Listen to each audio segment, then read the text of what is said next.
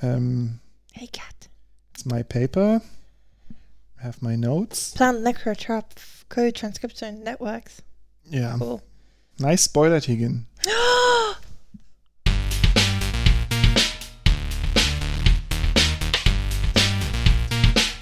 think I should speed up all our jingles. They have to be This one's good. way faster. This is the one that you didn't do. Yeah, that's the one that's just like a free song online. Yeah, I like the more upbeat stuff, like dun dun dun dun dun dun dun dun dun dun. Hi. Hello. Welcome to Plants and Pipettes. The podcast. It's very hot today. We're a little bit brain fried. It's been pretty hot the last couple of weeks in Berlin, and turns out that Germany is not really built for hot weather, I would say. No, why not? None of my my office doesn't have air conditioning because it's facing the north, not the south, and apparently there's some legislation where unless it's facing... not legislation, it's a rule that they made up. I don't know, because my other friend was telling me that in his university it's even worse because they have this north-south thing where unfortunately the people who built the building put it the wrong way around, so it's even worse. Like the offices were all supposed to face the back and supposed to face the north, away from the street, where there shouldn't be too much heat, but they accidentally put them facing the street and facing the south, so they get like all the sun. But because like it wasn't planned like that, they didn't have any intention to put any air conditioning in, so it's like 1,000 times worse. Oh God. But yeah, I don't know, it's like one of the things, I don't know in Germany if it's true or not, but every time I say like this is ridiculous, like we need air conditioning, like it's 30 degrees in my office, I can't work productively. They're like, yeah, but it's the rule here, like you can't have air conditioning. Yeah, and we always lobbied in our institute to get a pool, right? I recently learned that the Max Planck Institute for Plant Breeding Research in Cologne has a pool. I think they don't have officially a pool though, right? Isn't it like a loophole? I don't know. I will get them into trouble now. But on Twitter, somebody shared like that they were chilling by the pool at this MPI in Cologne. I think it might be. I mean, we have multiple like small fountains and stuff, which like the kids love. When we have parties, the kids play inside them. And my boss was telling me that when you have these like public buildings, there's a certain percentage of money that has to be put aside to do art. So it's a huge amount of money. He said 10%. That sounds like it's really huge. It's a lot. Fraction of the budget. It's a big fraction, especially when you're building like a multi-million-dollar, like a hundreds of $million building. Yeah. But that means that then maybe what they have is actually like a large fountain or like a large artistic pool, and then they just happen to swim in there sometimes. Yeah, like the chlorine is representative. It's like it's an artistic expression of the killing of unwanted germs. Yeah. Yeah, I tried to find it, but it looked pretty. Don't ruin good. it for them if they have got that. Don't like. Yeah. Don't make it bad.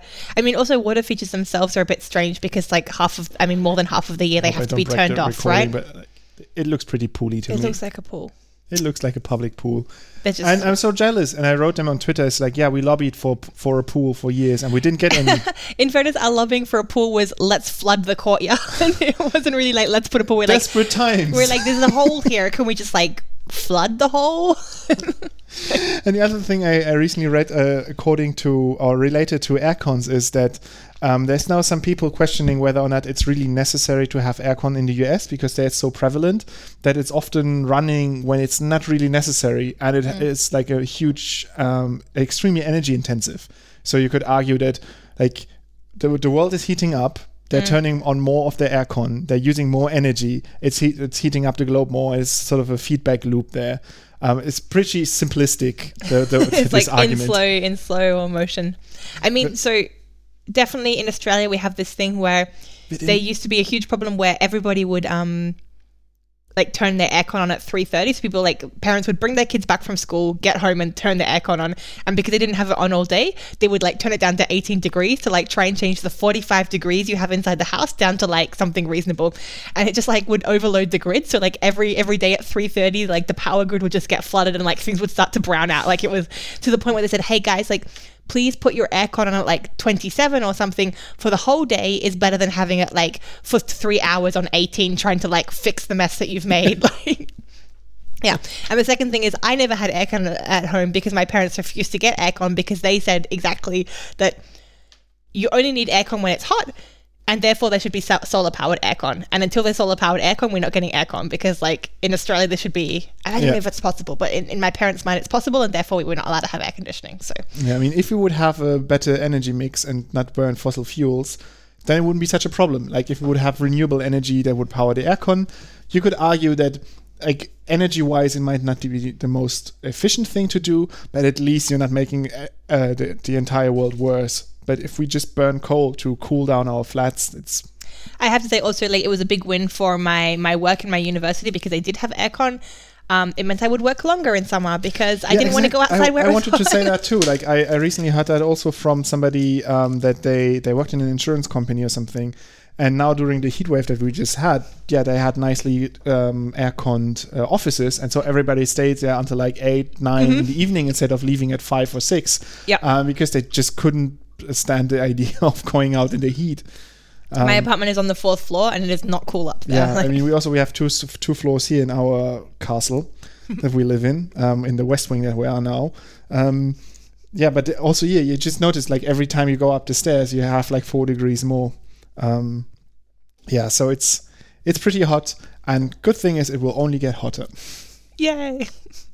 I mean, it's the hottest summer now for the last 250 years, but probably it's the coolest summer for the next 250 years. Oh God. No, I think we'll start getting those more extreme temperatures. So maybe next summer we'll have like some sort of like mini ice storm or something. We'll have like 15 degrees all summer long. Like there was crazy hail in the south of Italy, like at the end of last winter, right? Like these like big, like not a golf ball, bigger than a golf ball, like a orange small sized balloon, orange sized like hail. Yeah, it's fun times we live in. Somehow we always like return to like that dreaded topic. So let's instead move over to this.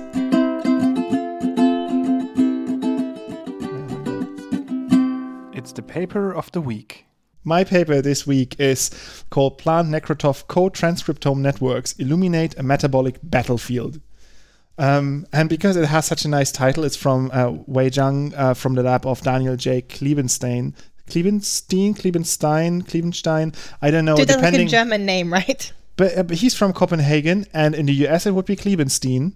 In Germany it would be Kliebenstein. It could be in Denmark Kliebenstein. I don't know. We're sorry. We're sorry. Depends where you're from and how you want your name to be pronounced. We respect you even though we can't pronounce your name. But yeah, so this paper looks at a battlefield, and that's why my introduction is a little bit militaristic. So yes, because what they're looking at is the battlefield of a plant and a pathogen, and they try to figure out who is attacking, how, and what are the defense systems and so on. So I thought about this as a real battlefield. Imagine you're like a neutral party looking at a battlefield, and all you can see is sort of like the shells flying around and like the weapons in use, but you don't know who's using them.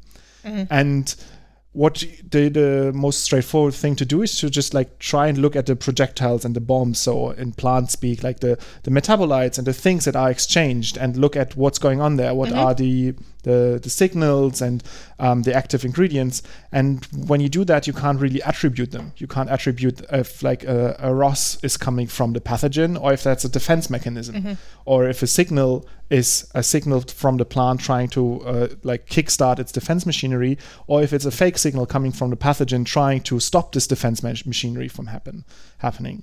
And so to understand like the weapons and the defense systems that both sides are using, what you can do now, instead of looking at the individual projectiles, which are sort of the same from both sides, you can look at the manufacturing of those. And in this system, like the manufacturing happens close to the front lines, so in the cells adjacent to that battlefield.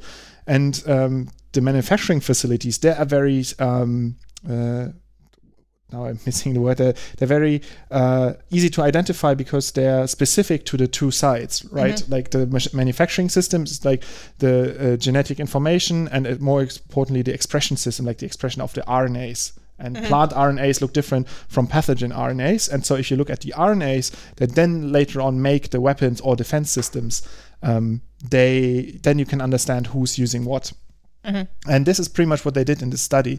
So they looked at the transcriptomic data to figure out what's going on. And so just the transcriptome, like all of the mRNA expressed in the two species, like the plant and the microbe.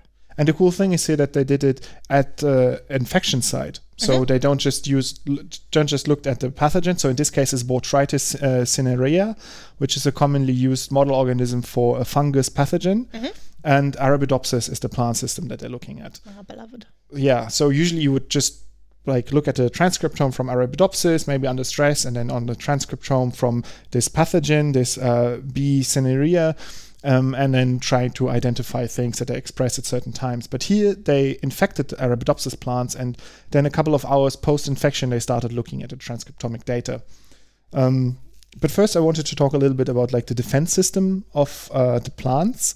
In this paper, they described it as a layered defense system. So they first have a molecular detection of the attack. That usually happens like at the front lines of the cells, where they somehow figure out like someone's attacking here. And that then triggers signal transductions. So local and systemic signals are then emitted. So to first kickstart a response in the local cell, but also tell the entire plant, look, we have to do something. We're attacked. Something's going on here. And then as a third layer, there's the defense metabolites or proteins that are made by the plant. And the interesting thing about this, I thought of like this layered system. I thought, this is quite smart. This is like multiple layers, so it has redundancy. But no, it's a sequential layer, which means that it gives multiple points of attack for the pathogen. From a pathogen side of point of view, you can have multiple points where when you stop a certain area, so if you stop the detection or the signals or the response, then you stop the entire thing and you can win over there. And so the pathogen tries then to utilize, sort of to hijack some things that the plant does, evade other things that it does, or then to straight up attack it. So this could be things for the utilization. There are some smart things like Pseudomonas syringae, a bacterium. They express a mimic of jasmonic acid, which is a very common signaling molecule. And that's sort of it's like a plant hormone, which is used in defense against like different bugs and also insects and herbivores and everything, basically. And so the plant tries to kickstart a signaling there and signal to this within the cell and also to other cells, look, we're attacked, we have to do something.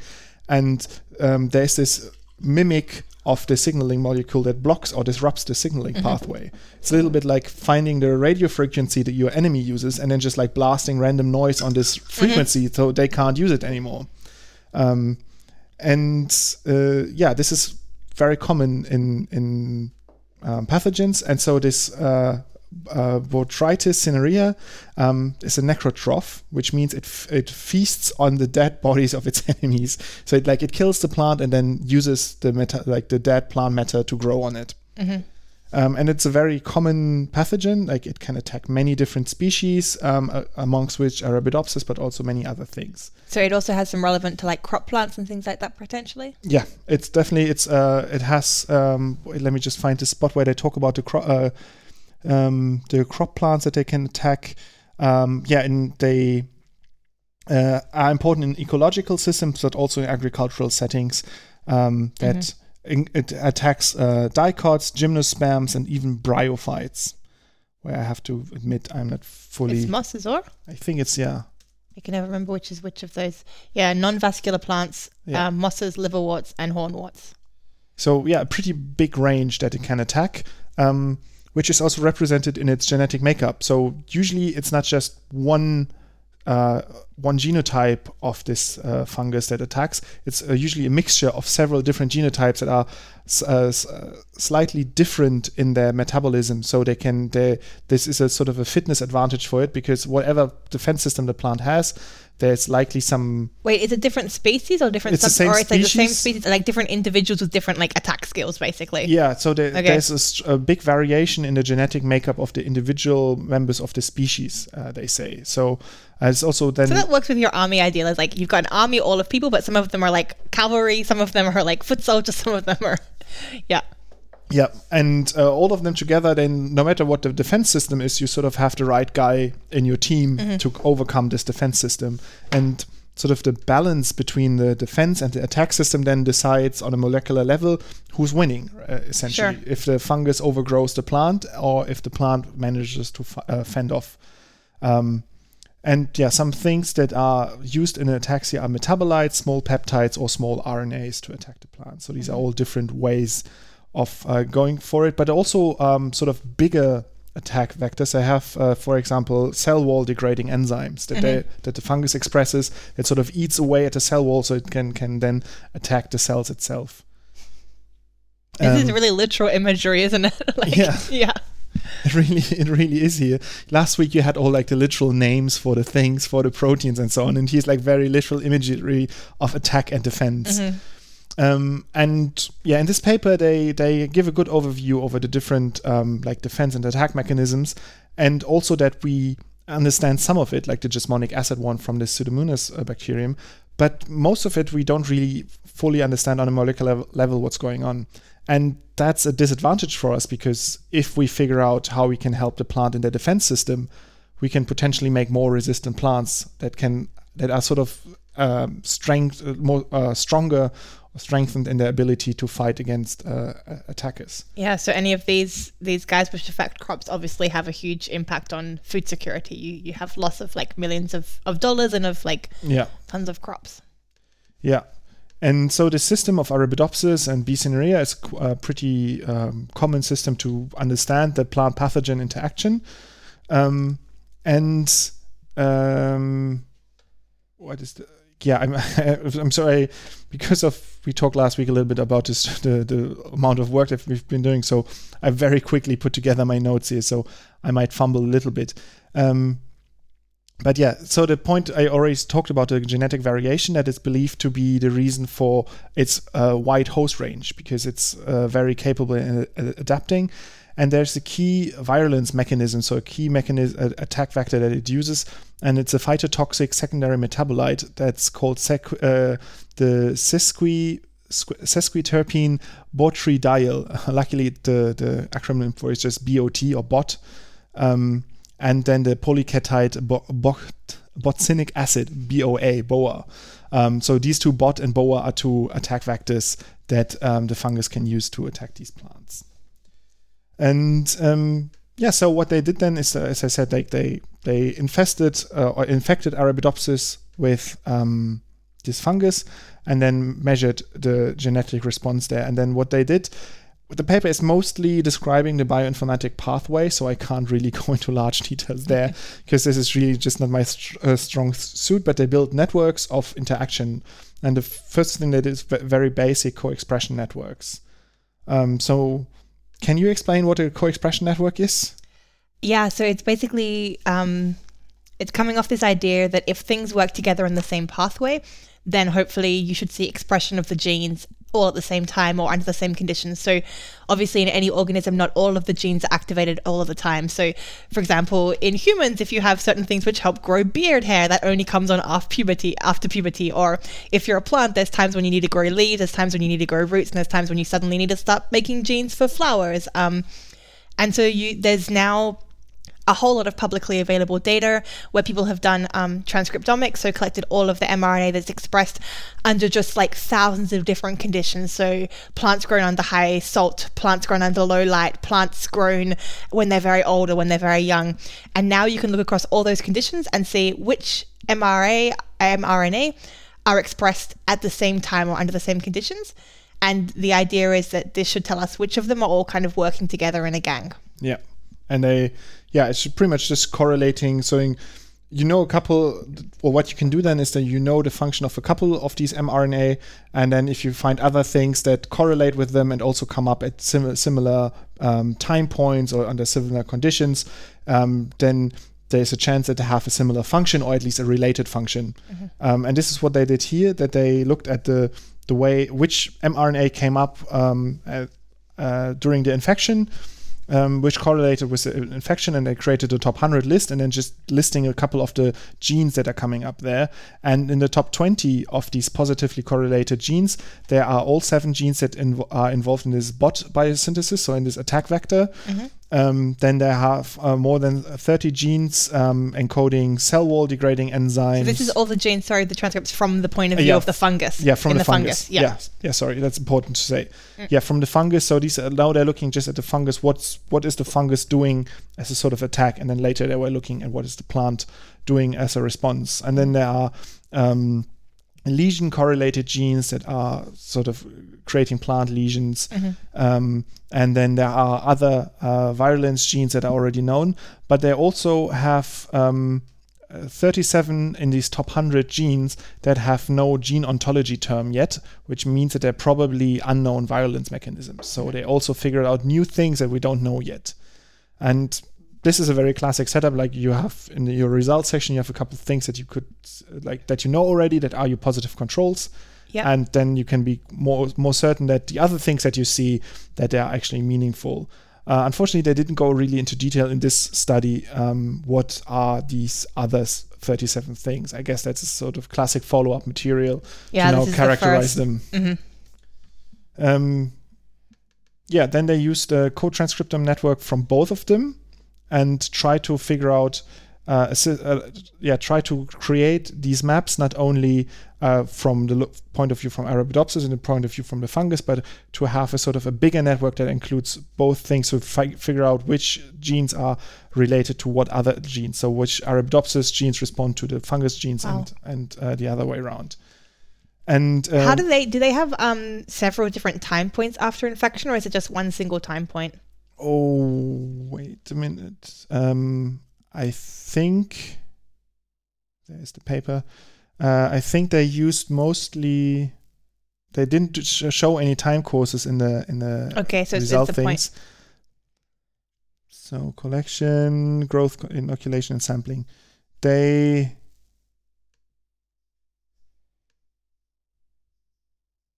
Okay, not important. Too many words. I guess not. I think I don't think there was a time course. No, I think I'm just asking you for something because I did a time course in my previous work, and I'm like, is there a time course? I want there to be a time course. I mean, it would be interesting. I'm sure to if see they had done course. it, you would have remembered it. But no, I was just thinking about it because when you're looking at correlation between the infector and the infectee, usually there's going to be a bit of a lag. So like the infector puts his weaponry and then 10 minutes later or 1 hour later, or depending on the timing. So I was wondering if you have to then when you're looking for correlation, you have to factor in this kind of delay if you're doing a time course. But if you're not doing a time course, you don't have to worry about any of this delay stuff. Yeah. No, they measured just once 16 hours post-infection. Okay. So, so just from that, they built their network, and obviously it would be very interesting to see a time course. Does that change? What is the time frame? When is what coming up, and so on. But in this study they just did many large networks, and this is also where I sort of lost a little bit the details there, because these networks become very complicated, and they started saying something about which nodes in the network, which areas are more or less interconnected. But in total, what they could find, sort of summing up these results, that they could find 4 networks in Arabidopsis, where one of them was a defense network that was activated in response to that, and the other 2 are linked to different aspects of photosynthesis, and the 4th network that they could find in the transcript is related to cell division. So from the plant side, it seems to be very... what's the word? It's not too complicated and not too many different networks that get activated. They have one major network that gets activated. While on the other hand, on the fungus side, there's 10 different networks that are generated with different sizes. With the largest networks that are activated encode for genes of attack vectors that we already know. By size, you mean how many genes are in that network? Okay. Mm-hmm. And there are some smaller networks there in the range from 5 to 10 genes that are interconnected, where we don't know what they do yet. So the plant has sort of one major defense strategy that gets activated. I unfortunately forgot how large that network is from Arabidopsis.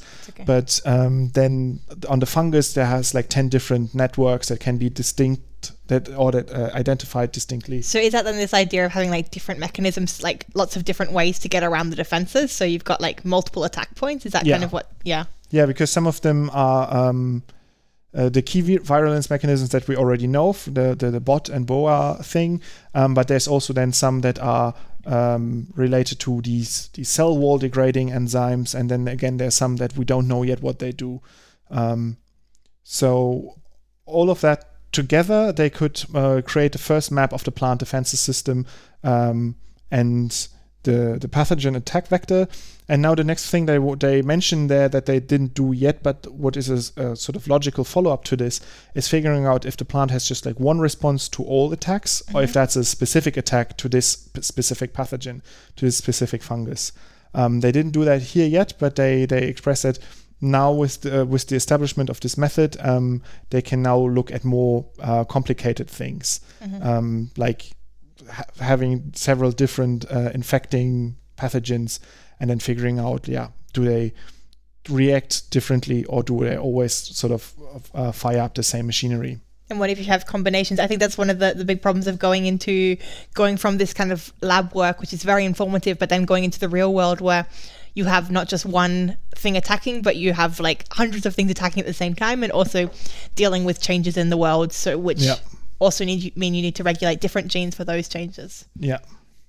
And I think that's something where people like want to make plants which are stronger and more resistant to stresses, but often if you overexpress these protective mechanisms, you just end up with very slow growing plants, because it's always a trade-off. So you can be like constantly prepared for attack, but that means you're spending always your energy on these preparations. You're spending a lot of your money on war, on weaponry, and then you're not spending that money on growth and making things. So understanding better these networks means that we can better understand how to find the balance where we still get maximal plant growth, but plants that don't suddenly die the second they get infected. For example, we could, once we go also a little bit into time courses, we could find the things that sort of delay the response. And if we just shorten this time, we might get plants that are quicker in reacting, but they don't constantly make a defense metabolite, which is a common thing that we tend to do usually, right? We tend to just overexpress a metabolite, and it's always on, and it's pretty wasteful for the plant, and sometimes even like harming the plant itself. Like sometimes also the toxicity of metabolites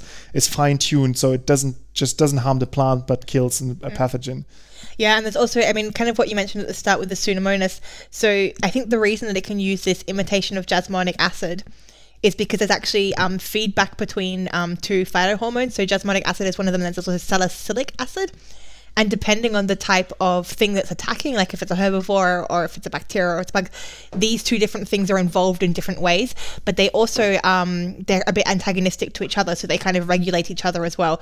So I think that by making this fake jasmonic acid, it might actually be helping regulate against the cell. I'm guessing this, I'm not a super expert, but so also if you overexpress certain elements, you can actually make the plant weaker by having this feedback on, for example, the other phytohormones, and make it like, okay, now it's completely protected against Pseudomonas, but now a caterpillar is going to basically look at it sideways and it's going to like crumble to dust.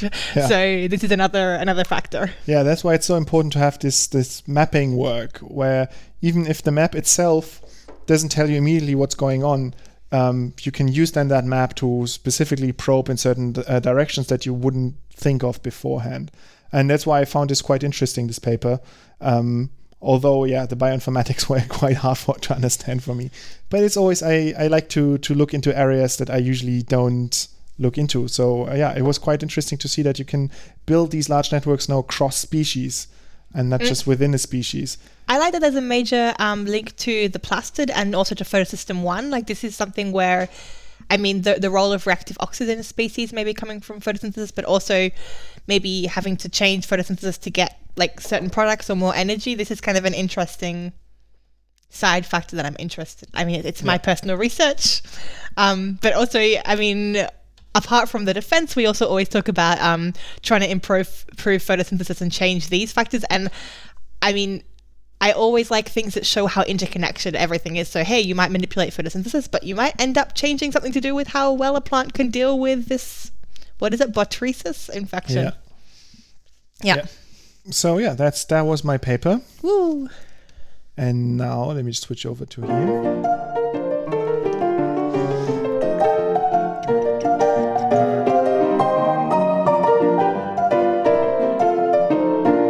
My favorite plant. Yeah, so it's my favorite plant of the week. And today I'm talking about Rhizanthella, more specifically Rhizanthella gardneri. these are actually, Rhizanthella is a genus of 3 species, which are all orchids. And they've actually come under a little bit of popularity in the last couple of weeks. I saw an article on Plante, which was following a report in a fairly new journal. Let me see if I can find it. Dun, dun, dun, dun, dun.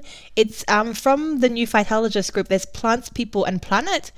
And this is a new open access journal, and they have a section called Flora Obscura where they talk about like weird plants, and this is seems quite cool. I think they've only released 2 volumes, I think, so far.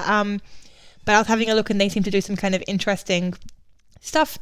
So they put a kind of summary article called Rhizanthella Orchids Unseen. It's by Thorogood et al. You should definitely go and check that up. We'll put the link in the show notes.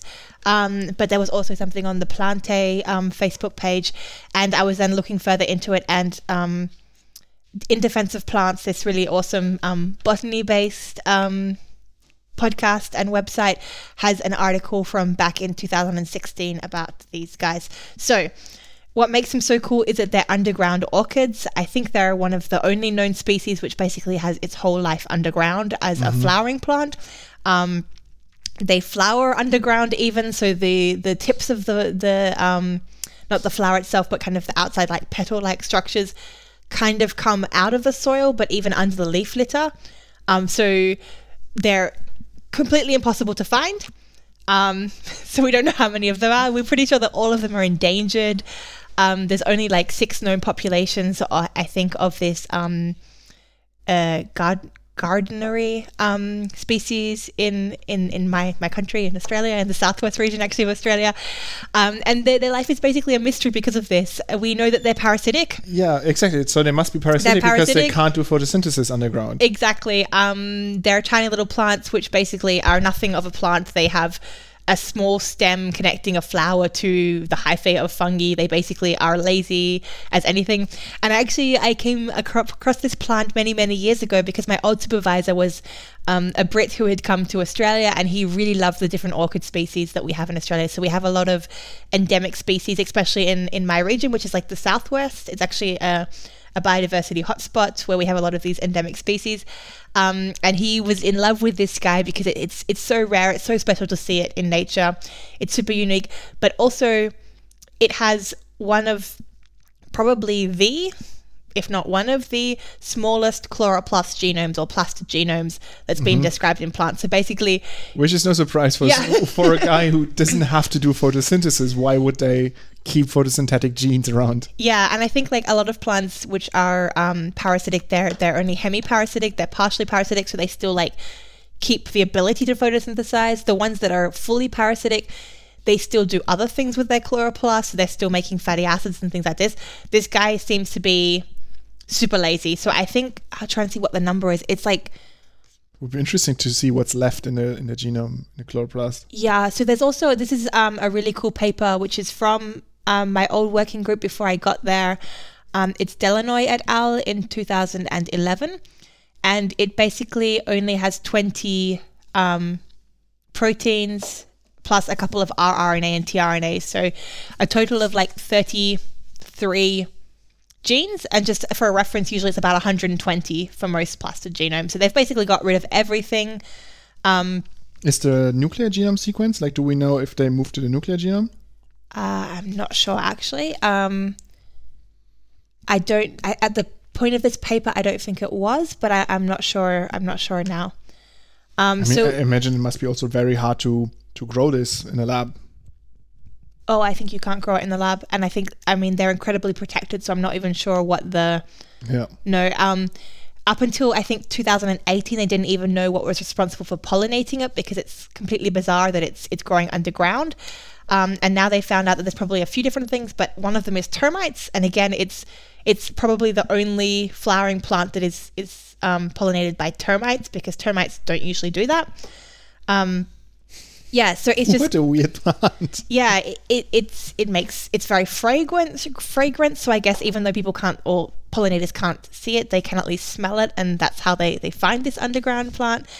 And then it has a lot of other things which basically make it very tricky for it to make offspring. I mean, it also has seeds which take 6 months to mature. Obviously, it relies. It's like it doesn't even want to exist. It doesn't really want to, but it's really beautiful. So we'll put some. I'm showing Yoram now. It's like this cute little pink guy that pokes out of the soil. But we'll put some pictures in the show notes as well. But it's basically just like slightly albino, pinky albino looking flower stalk that's trapped underground. It looks like almost like a regular flower, but it's in the ground. The stem is completely white. It has this weird like spike looking structures going up there. It's a bit like a tulip, a bit tulipy, like a weird tiny underground tulip.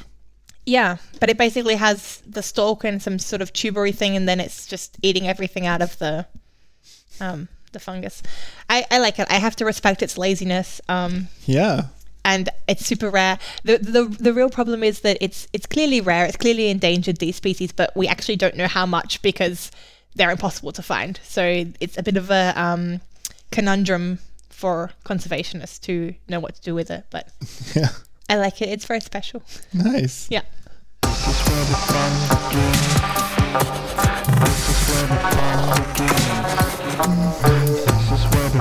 There's only shorty jingle. Lots of jingle work in this summer break. My first thing for fun stuff is actually almost related to what you were just presenting, because to the problem of identifying and finding these species and figuring out how many are there, where are there, and so on. There is on Science Mag, there has been an article last month about $100 million DNA barcode project, where they try to aim to discover 2 million new species. Mm-hmm. This is a project where they try to go out in the field and select samples, and then instead of usually when you find a new thing like an insect or a plant or an animal, you have to visually describe them and then figure out from a large catalog, is it new or is it not, and does it belong to some of them. And like especially with insects, it's extremely hard to do, because then they also go to like different phases during their life. So even though it might be already described, it looks now different, or even though it's new, it looks similar to a weird other thing. So it's really hard to identify these species and then to really assess the biodiversity. And here in this article, they say that the estimate is that we have between 8.7 million and 20 million kinds of plants, animals, and fungi, but we only know 1.8 million of them. So there's a massive potential of species that we just don't know yet. And in this project, they want to go out and take these samples and then do DNA barcoding on them, on the mitochondrial DNA. And they could show already in the past that this is an extremely potent method of fingerprinting these species. And although species might have multiple mitochondrial DNA fingerprints, still the set of these fingerprints is specific to that species. And what they did already is that they set up some insect traps, and then just from one trap they took, I think, what did they say here? They 1/3 of the trap's haul of insects, about 8,700 in all. Now I don't know if 8,700 was all of the insects that they caught, or 8,700 was the ones that they sampled. But there they found 650 species of a special tiny fly that's super hard to identify, and I found 650 distinct species from that just in this one try. And now they want to go around the globe and do that way more often. But wait, are they visually looking at those, or just like blending everything and then looking at the DNA? That's actually, I don't know if they take individual samples, extract DNA, and then measure that, or if they just do like a big blend and then see of all the mixes. But judging from the fact that they could be multiple mitochondrial fingerprints for one species, I guess they must take individual samples. And I think I've seen stuff with soil science where you can just like kind of grab some soil and then like basically DNA the soil to see what like microorganisms are in there. And I'm not sure I don't know what the quality of that is these days. I guess it's getting better every day, but I'm not really sure. Yeah, there I don't know. There I don't know if they just do a bulk or if they do individual sampling. But what they're using now is this cool new nanopore sequencing method. There's I don't know if you guys listening have ever seen it. It's like a tiny machine. It's like roughly the size of a smartphone, and then you put like it's called a flow cell in it, and with that you have the isolated DNA go through like a nano-sized pore, and then electrical signals are given off based on the DNA sequence that goes through it. And with that, it's super cheap to sequence a lot of samples. I mean, the pro is that you can get these really long reads. So most sequencing makes like reads of a couple of hundred base pairs, and this should be able to just like keep on reading for a much longer time. The very big con is that it's very inaccurate. Yeah, like inaccurate in standards of doing like whole genome sequencing where it becomes a problem. But that's why they use these like mitochondrial fingerprints where it doesn't matter as much to have like this the sort of the misreads in there. So the nanopore is problematic to build like whole genomes from it. Then you need many replicates to be sure that to sort of statistically get rid of the mistakes. And there are other methods that are like orders of magnitude more precise. But for this thing, these can technically, like right now, they're still sending the samples to a lab to do that. But they proposed it to just take the sequencer into the field, like into the jungles, into the forests, wherever they sample species, and then sort of have on-location DNA extraction, sequencing, and then analysis on the machines there. Which is, I find it pretty amazing thinking that like 10, 20 years ago, like getting one genome sequence or just like one DNA read was already quite a feat and quite expensive. And now they estimate here that it will cost around $1 per sample, including the isolation of the DNA, to get like this mitochondrial fingerprint to identify the species. $1. $1 per sample. I guess they must like multiplex it somehow. And, but still $1. $1, yeah. I could do that. I could afford that. Yeah. Very cool. I have something which is a more of a discussion piece, which I can recommend you should go and read. It's an essay/opinion from Undark. And the question is, are bioplastics better for the environment? And the answer is, it's complicated. So it's actually something we've been looking into a bit recently. So in our office, we have this Nescafe capsule machine. And I was always a little bit funny about using it because I thought, it's like kind of a shitty way to do things. Everything's in aluminium. Like maybe it's not doesn't seem very environmentally friendly to have this kind of single packaging use of coffee. I'd rather have like a bag of beans and like use that. And then recently I got an advertisement on Instagram or something, which was like these new capsules, which are made from this compostable plastic. And I thought, let's try that. Maybe if it's like good coffee, it's worth going to that. But then I started looking into it and trying to find out which of them is actually better, because although aluminium it's terrible if you throw it in the bin, aluminium can be recycled, and if you have the right recycling machinery, you can recover a lot of that aluminium, and then it gets used again. And of course, you use energy and you use water when you try and recycle things, but that might be better than putting something which is even a recyclable plastic into the dump. And the reason of that is because these recyclable plastics, these bioplastics, can actually take still a lot of time to break down. Yeah. And if things do break down in the dump, that's actually not great. So having things in like a waste pile, you actually don't want them to break down, because when they start breaking down, they start releasing gases. So there's pros and cons. If you recycle it properly, it can break down. That can be good. Otherwise, it might get burnt or it might go in a dump. So maybe it's not better than aluminium, where you're actually putting it back into the system. And we tried to find some information on this, and it was pretty hard to find information because basically everything that's available comes from the companies that are producing the different capsules, and of course they all tell you that theirs is the best. And in the end, we think that probably the aluminium might actually be better than the plastic. If anybody has some information about this, which is more from an independent source, I would love to hear it. There's actually a pretty good source to start looking. There's a Plastisphere podcast, a podcast that I already quite like. It's done by Anja Krieger. And in her podcast, she explores the world of plastics from very different angles. And in a recent episode that just came out, I think a week or two ago, she talks about bioplastics and what that actually means.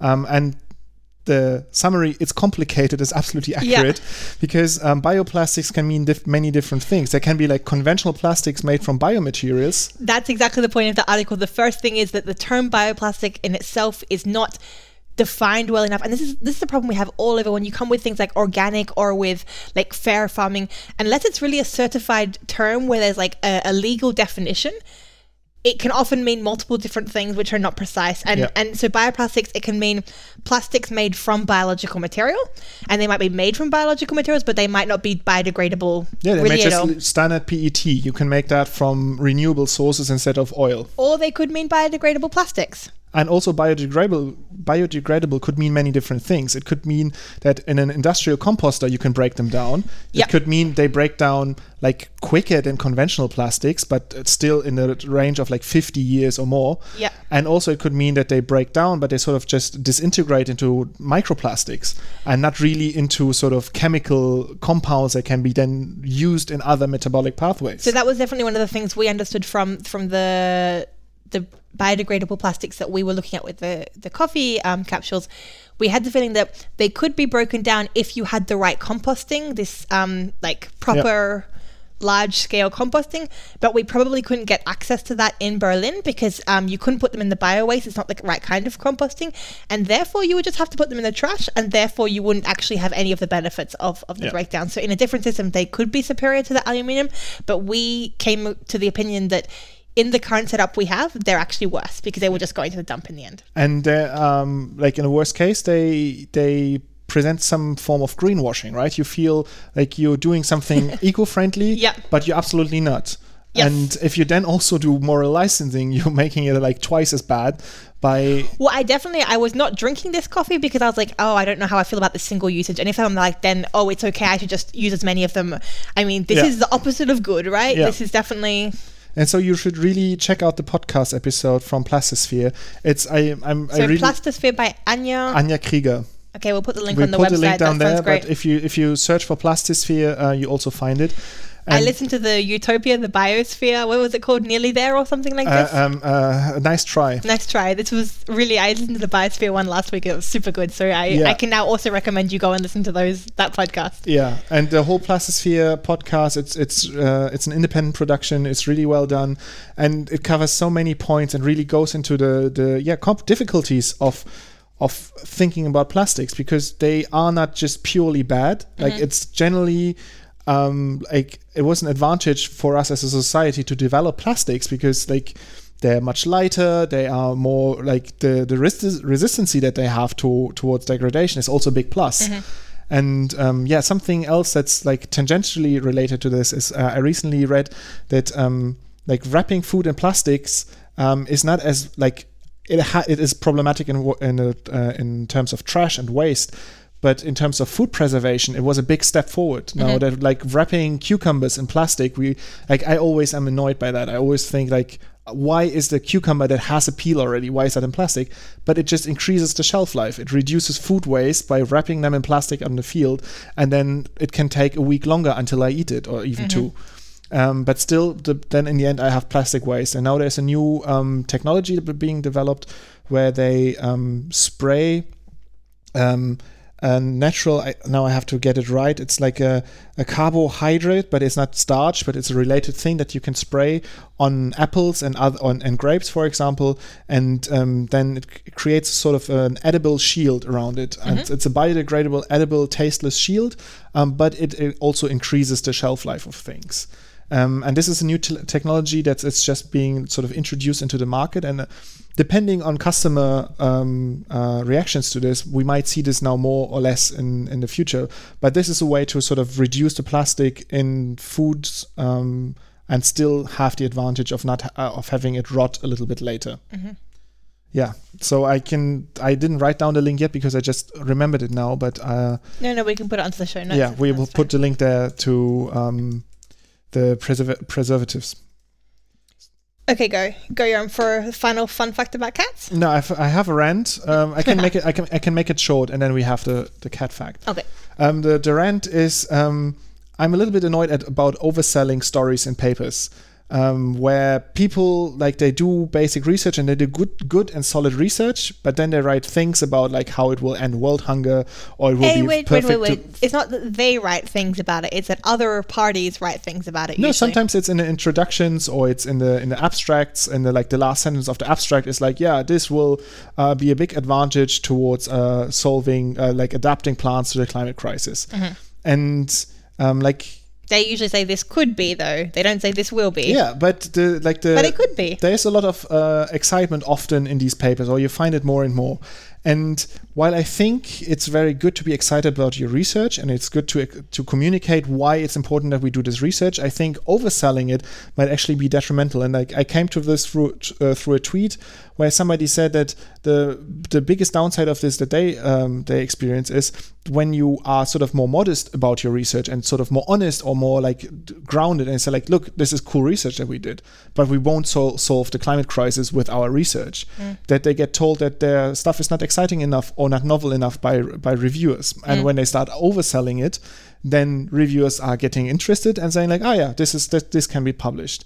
And this is a downside. Like, this is a problem for research. Like, what I would want is a publishing practice where we value all results, like the big and the small results, and like the positive and the negatives. I mean, we talked about negative results in the past, how important it is to include them.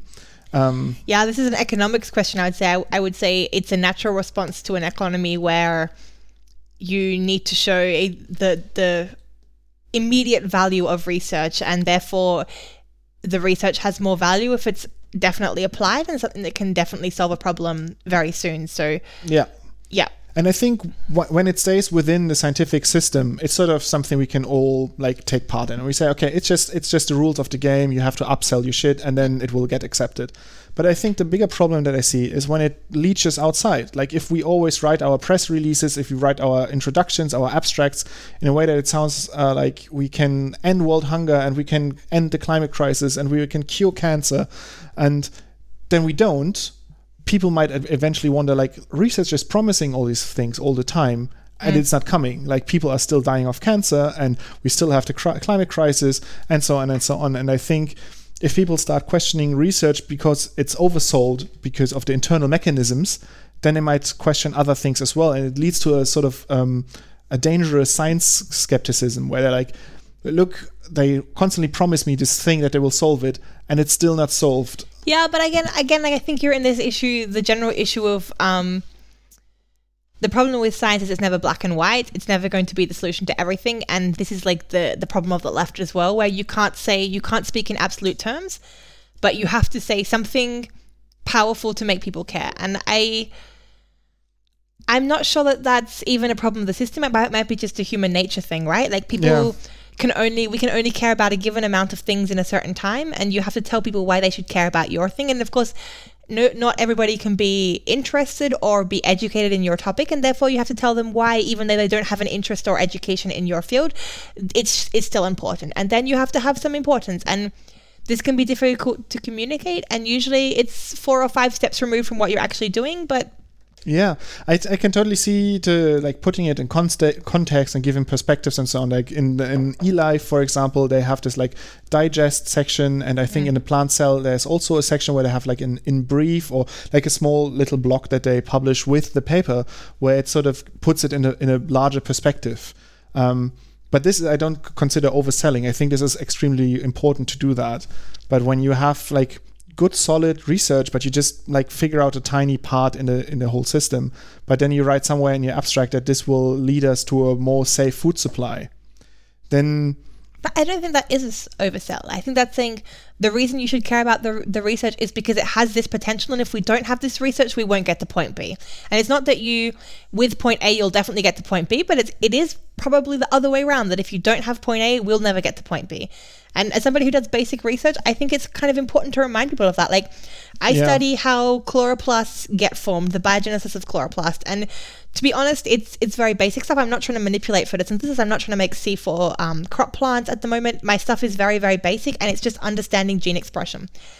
And if I tell that to somebody, they say, well, why the hell should I care about it? And I can say, well, if you don't understand gene expression, then you can't manipulate photosynthesis in the future because you don't know how to manipulate it. So I'm giving you basic tools. And why we might want to manipulate photosynthesis is that we might be able to improve crops and feed the world. But would you say that your research helps to feed the world immediately? Like, would you write like in your abstract? I would say without my research, you won't be able to get these improvements. I could say, and I mean, the reality is you have to tell people while they're okay, especially if you want to communicate with the public. You can't just expect them, you can't just say to them no, absolutely. But you can't just say like, hey, you should know about chloroplasts because chloroplasts are interesting. I absolutely agree that we have to like relate things to things people know, and we also have to like show where it ties into bigger problems.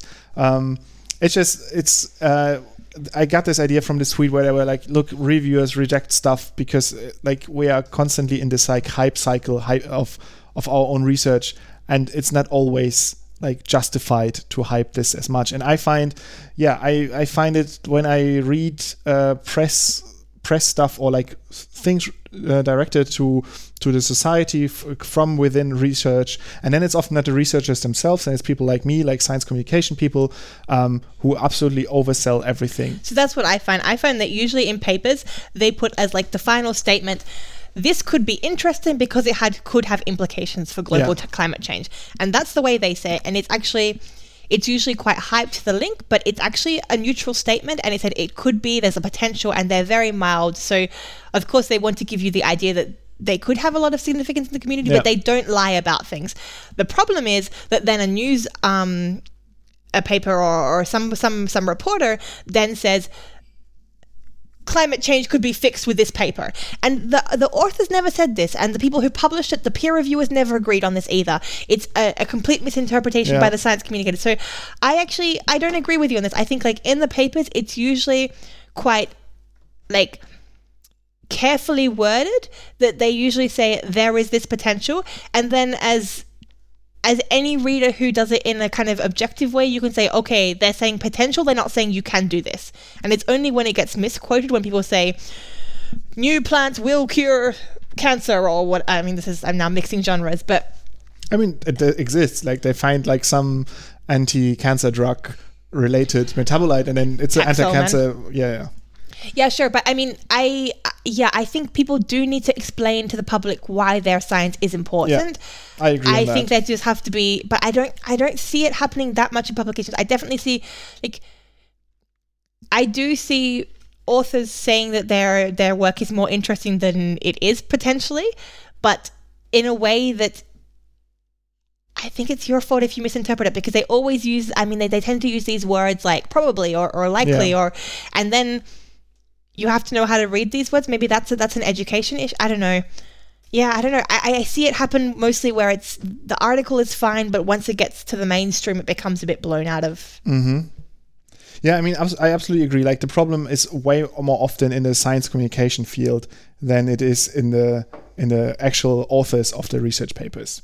That's absolutely true. I try to find now. I can't find now the tweet quickly that I. Did I bookmark it? But I mean, it is part of another conversation about the idea that if we keep on, as scientists, keep on saying we're going to solve this and we're going to solve that, it also comes back to this kind of licensing thing, this idea of the wizard and the prophet, this idea that people start to believe that science can just solve all of their problems and they should make no efforts with like solving things themselves. They're like, we can just like throw things in the ocean for the next 20 years and then some scientists will work out a way to get stuff out of the ocean. And this is problematic. I do agree. I'm not sure if the two ideas are particularly linked in my mind. I think there's some mentality issues that are separate like from this. Yeah. Okay. Just to the tweet that sparked it all is from the TANSAP lab from the University of British Columbia, and they say an unfortunate consequence of the arms race of scientists overhyping their work is that those manuscripts, now written in cautious and honest way, acknowledging previous findings and taking care not to oversell, are often editorially rejected for, and then in quotes, not being very exciting or novel. And this sort of sparked my thing, but it's true. Like I don't have the full like insight, and it's true that in many papers they are way more careful about stating it, and it's then downstream where it gets oversold. Yeah, and I would say the problem is then with the peer review process. Like it's the job of the editors to say this is good scientists, this is good science, but this is an overstatement. And I actually, as part of a job interview, I recently had an exercise where I had to it was part of a conference preparation. I had to review a manuscript, and part of this was like going through and saying this statement is not supported by the evidence they have. This what they've said here, that they have correlation and therefore causation, for example. Like this is not this is not true necessarily given the research that they've showed. So this is, for me, a breakdown of the peer review process. Somebody should be saying, and I mean, that's also one of the reasons we have peer review, because often the people who are reviewing you are people in your field who are somehow your competitors as well as your co-workers. So they also have to work to keep the tone down, that their field stays realistic and that's part of their job, is to say, hey, keep yourself in check. We don't want to like blow our whole field into something ridiculous, right? No, you have some interesting points. Like, can I not retract my rant, but like weaken my rant to like a mild annoyance? I see the point of the rant. There's definitely some issues with the whole process. We can all agree on that.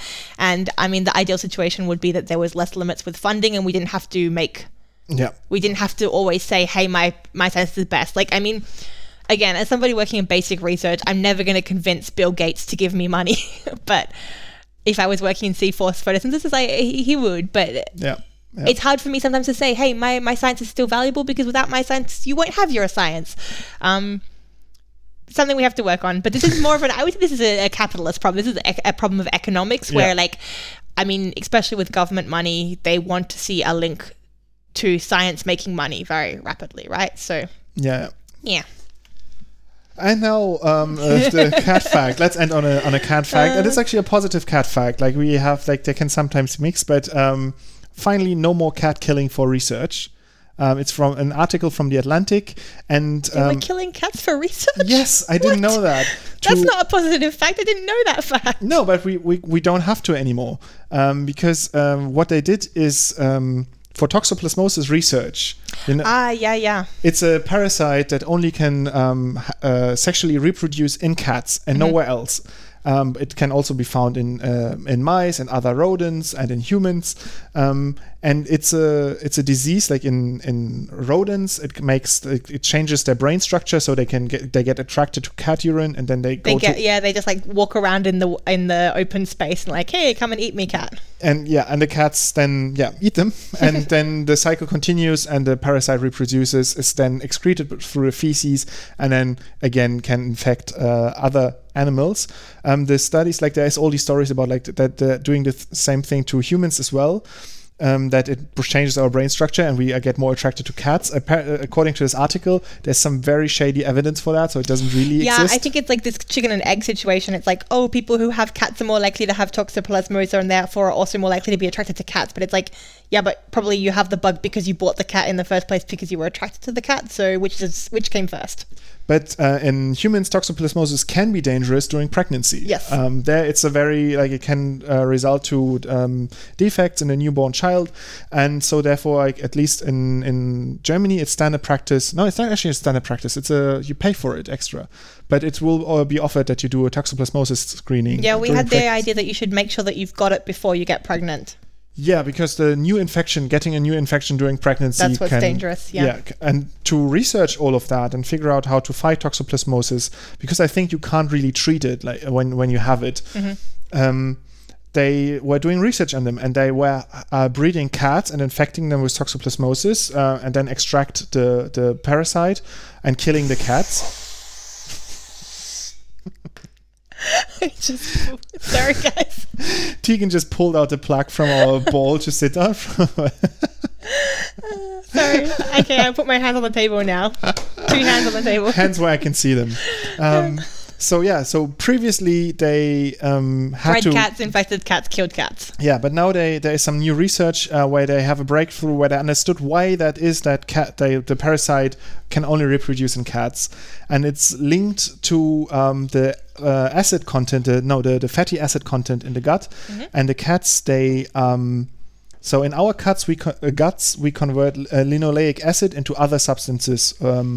And that is also the case in most mammals and so on. In cats, however, they don't do that. They produce have high amounts of linoleic acid in their guts, and the parasite needs these high concentrations to reproduce.